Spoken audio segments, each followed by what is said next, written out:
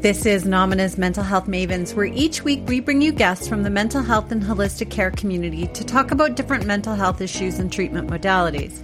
Now, guest opinions are their own and some content may be triggering, but at Nomina we work with more complex treatment-resistant mental health and addictions, so we know the importance of making exceptional mental health care accessible to everyone. With that, today's guest is Sarah Stewart of The Nutrition Steward, who is here to talk to us about nutrition and addiction recovery. So let's welcome Sarah.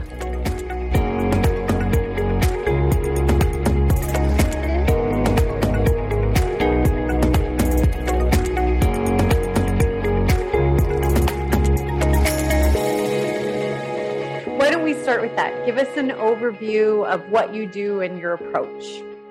Yeah, of course. And thank you so much for having me today. So I work as a holistic nutritionist. I own a small business called The Nutrition Steward. And what I do is I help people learn their unique body's needs. So no two people are biologically the same. And not only that, our life experiences and all the things that we've been through up until this point shape our health. So there's so many factors that tend to get left out in like a conventional approach. So that's where the holistic approach comes in, because it really tends to look at the whole person instead of just the symptoms or the health condition. You get to really kind of introduce into the equation mind and spirit, because they all are interconnected and work together. So it's not just about a physical symptom or a health condition. It's who has this symptom or health condition. So you're looking at the whole picture, which tends to get left out. So what I do is, based on lifestyle recommendations and nutrition, I'll make those recommendations to try to target the areas that are most out of balance in a person's body, and then adjust from there. I believe that there's no one perfect diet. There's no one perfect way that works for everybody, because we are all biologically unique. So it's going to take adjustment, and just depending on the circumstances a person is in and the resources available, there's always room for adjustment. So I really do my best to meet people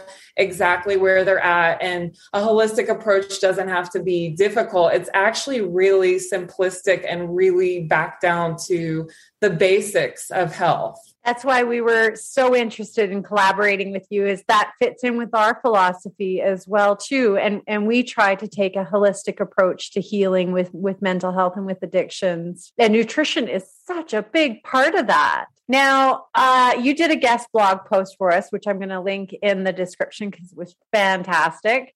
And we talked about a lot of things with regards to addiction and, a lot of the deficiencies that people are coming in with in terms of their nutritional health. And do you want to talk to us about some of that? Yeah. So even when you are dealing with whether the addiction is like a substance related addiction, or it's something like shopping or something like that, you tend to find that even with those kinds of things, nutrition can help. There may have been a nutrient deficiency that you began with before these habits came into play that was kind of messing with something that made you have to use this to cope. And some people come by it very innocently. I personally have experience with dependence on prescription medication. You come by it completely innocently and end up addicted, and then it's very hard to get out of that cycle. But a large part of it is because these medications, especially if you have to be on them long term, you have to be aware of what it's doing to your body. So that way, you know what you can do in the interim and on your own to make sure that those nutrient deficiencies don't affect you adversely. So nutrition is just huge. And a lot of people have so many attitudes surrounding food, whether they're using it to cope or maybe they avoid it as part of their coping strategy. It all really depends. And that's, again, what I love about the holistic approach, is because it really targets how this individual came by this addiction and how they recover is going to be very unique to the person. Yeah. Well, there's a million different rabbit holes we can go down because I'm a sober woman and I work with a lot of other women trying to get sober. And one of the biggest things I see is issues around food, and especially bulimia and anorexia, and, how that sometimes seems to be the last thing that they end up dealing with. Yeah, definitely. There just doesn't seem to be enough attention on that from the get-go. Of course, there's so many things going on. You're just kind of trying to curb whatever is happening, whatever the substance is. So that does kind of tend to get left behind, but it's actually one of the very first things you should be looking at this person's body, where the nutrient deficiencies are, and there's so many factors there too, like what their home life is like. Are they typically cooking, or are they typically eating outside of the home a lot? Are they responsible for the meals in the house? There's like a lot of stressors as well that can come into that. So it is very important to look at it individually, what that person needs. Mm-hmm. And there's this long-standing, I don't know if it's an urban myth or it's true, maybe you can shed some light on it, but that in the early stages of recovery, you should carry candies with you and sugar to help with the cravings. Is that a thing? Everybody, I think, has their own specific approach. There's some that look at recovery and think you should just kind of restrict sugar from the get-go because that's kind of the first thing that you go to.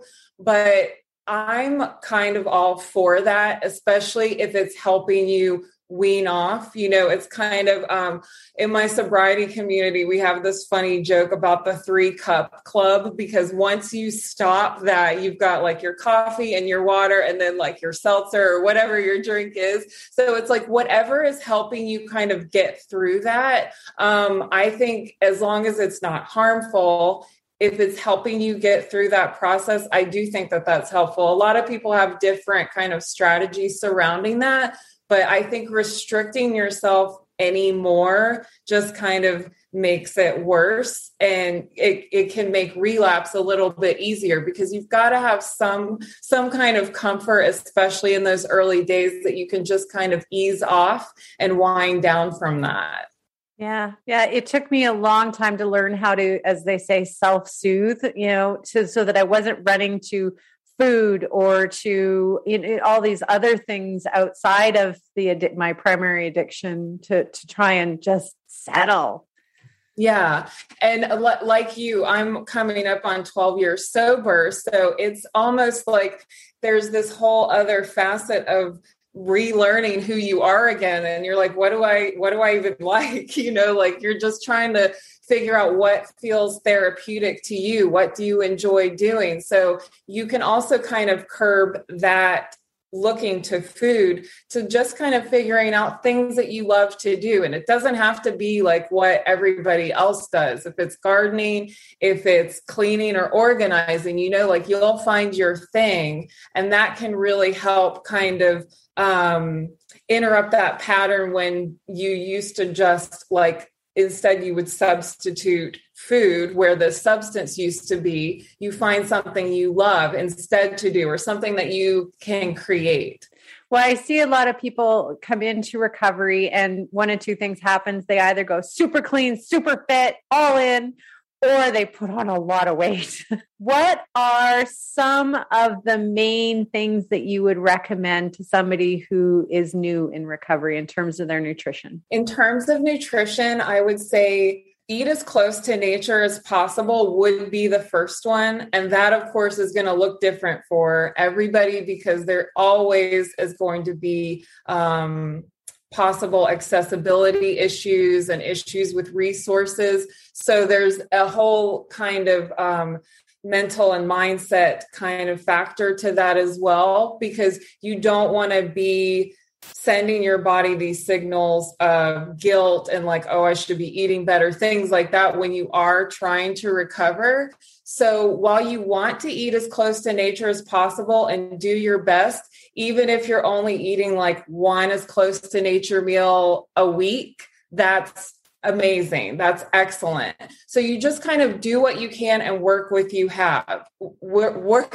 you have. So even if that means you're kind of just substituting your regular Dr. Pepper for like a stevia based soda or something like that, just kind of doing like those easy switches so it doesn't feel hard. And then you can challenge yourself a little bit more. But eating as close to nature as possible within reason, within whatever you can do and provide for yourself. Water is huge. Water is vital for so many functions in the body. A lot of just regular problems that we have could be fixed by just simply hydrating ourselves. Like you would be surprised how much just your overall health would improve. And you really don't realize how little water you may be drinking until you start to like raise that awareness about it. And you're like, wow, I go through the whole day and I only have like 1 cup of water. So that in itself is very important, especially in recovery when you're, when your body's functions and your detox organs are like, oh, okay, like this is new. We're not having to work so hard. Anything that you can do to aid and support those physiological functions in your body for sure. Focusing on gut health. Gut health is huge and can be wrecked by substances, especially alcohol. And in women, it's a little bit different. We're a little bit more susceptible to those digestive issues, especially when it comes to alcohol. So you really, you hear that and you're like, oh, that sounds so like not interesting. But, a large majority of serotonin is produced in our gut, which is like our happy hormone. It's super important. And that balance can be messed with substances or even medications. So gut health is super important, focusing on that. And that goes back to that eating as close to nature as possible. But when it comes to not nutrition related, but also just our attitudes surrounding food. And it doesn't sound like it would be nutrition related, but it really is, because the things that we're saying to ourselves when we're eating is just as important as what we're eating. So you could be eating all of the perfect foods, the organic, the high quality, everything good. But if up here, you're just in turmoil, you're not telling yourself good things, you're stressed, you're tense, your body's going to sense that, and it's going to think that you're in danger. You're not going to be able to digest the same way the vitamins that need to be transported throughout your body. It's just, there's going to be a breakdown because you're not being present with your meal. You're not fully enjoying it.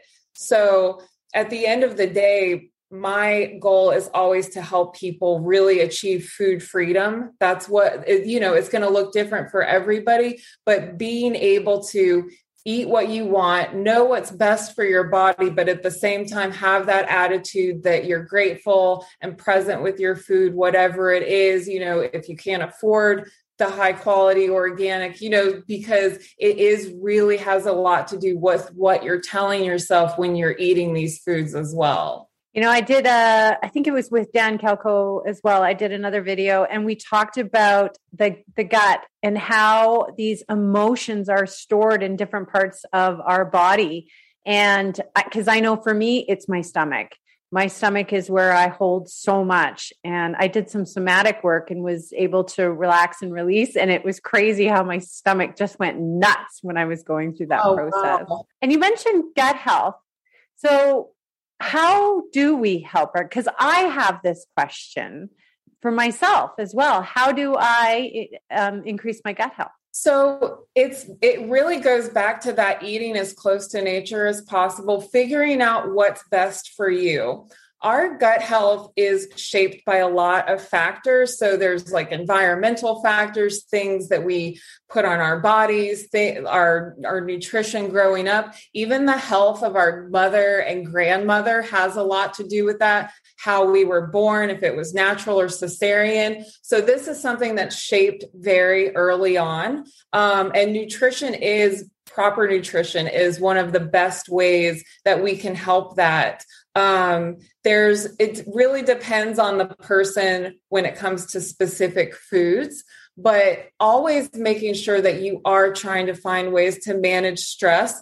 They call the gut the second brain because there is that gut brain connection, that there's 100 million neurons in your gut. So it's kind of like when you feel that gut feeling or gut instinct, so much resides in that area when it comes to like digestive function or nerves or anxiety or tension, like your body senses that. So managing stress is one of the non-nutrition ways that you can really improve gut health. But overall, it really has to do with just figuring out what is best for your body in terms of nutrition. So there's no one magic food. It's just really is just eating as healthy as possible, as hopefully organic, if we can take advantage of that, and whole foods. Yeah, it is, because it really just depends on the person. Some people, if they had, like a severe bacterial infection or something like that early on in childhood, it could have really wrecked it. Or if you travel a lot, you're exposed to a lot of different things that some other people may not be. So it's really trying to figure out where that breakdown is in the body first, which with most health conditions, it all starts with the gut, and it could be a lot of different things. It could be eating foods that aren't good for you as an individual, stress, all those kinds of things, not enough hydration. There is not one perfect food. Sometimes I'll recommend like fermented foods because it is something that needs to be replenished every day. That will help us. Some people take probiotics, but again, that really depends on the person, because sometimes a probiotic or a fermented food might be too much if you have a sensitive system. So it's really kind of like a trial and error thing to figure out what works best. I worked for a treatment center that it was the running joke about the sandwiches at lunch. There was just stale old bread. But then it was awful. The bread was donated, so it was just sandwiches, and then you had to have the soup so you could dip your sandwich in the soup so that you could eat it. And it was a great treatment center, but nutrition was just not addressed. Yeah. And even when you are in the recovery process, a lot of times this does include medications to kind of help you wean off or to help you get through, or you may find coming off of a substance, like it just kind of, it helps you balance out because of damage done, or just, you're just kind of left with your emotions at that point. So knowing what the medications do in your body. Some people don't really think that they need to know, but that is very important, because even the best medications that are extremely helpful for people who are going through the recovery process still can cause very specific nutrient deficiencies, make them dependent on that medication, whereas it should be used kind of therapeutically for a portion of time. So it's very important that is one of the main keys in recovery overall.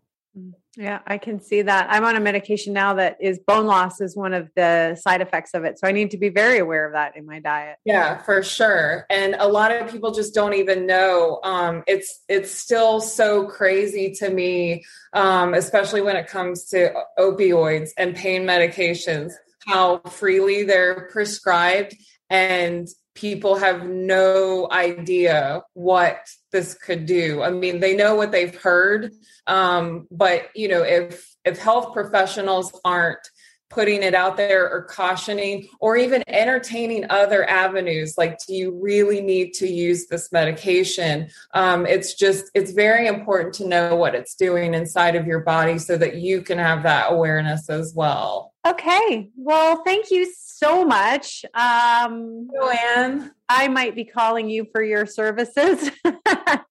Yeah, but if anyone wants to reach out to you, I will leave your contact information in the description. And we are connected on Instagram. We love your Instagram page. Any other avenues you want to mention? You have a website?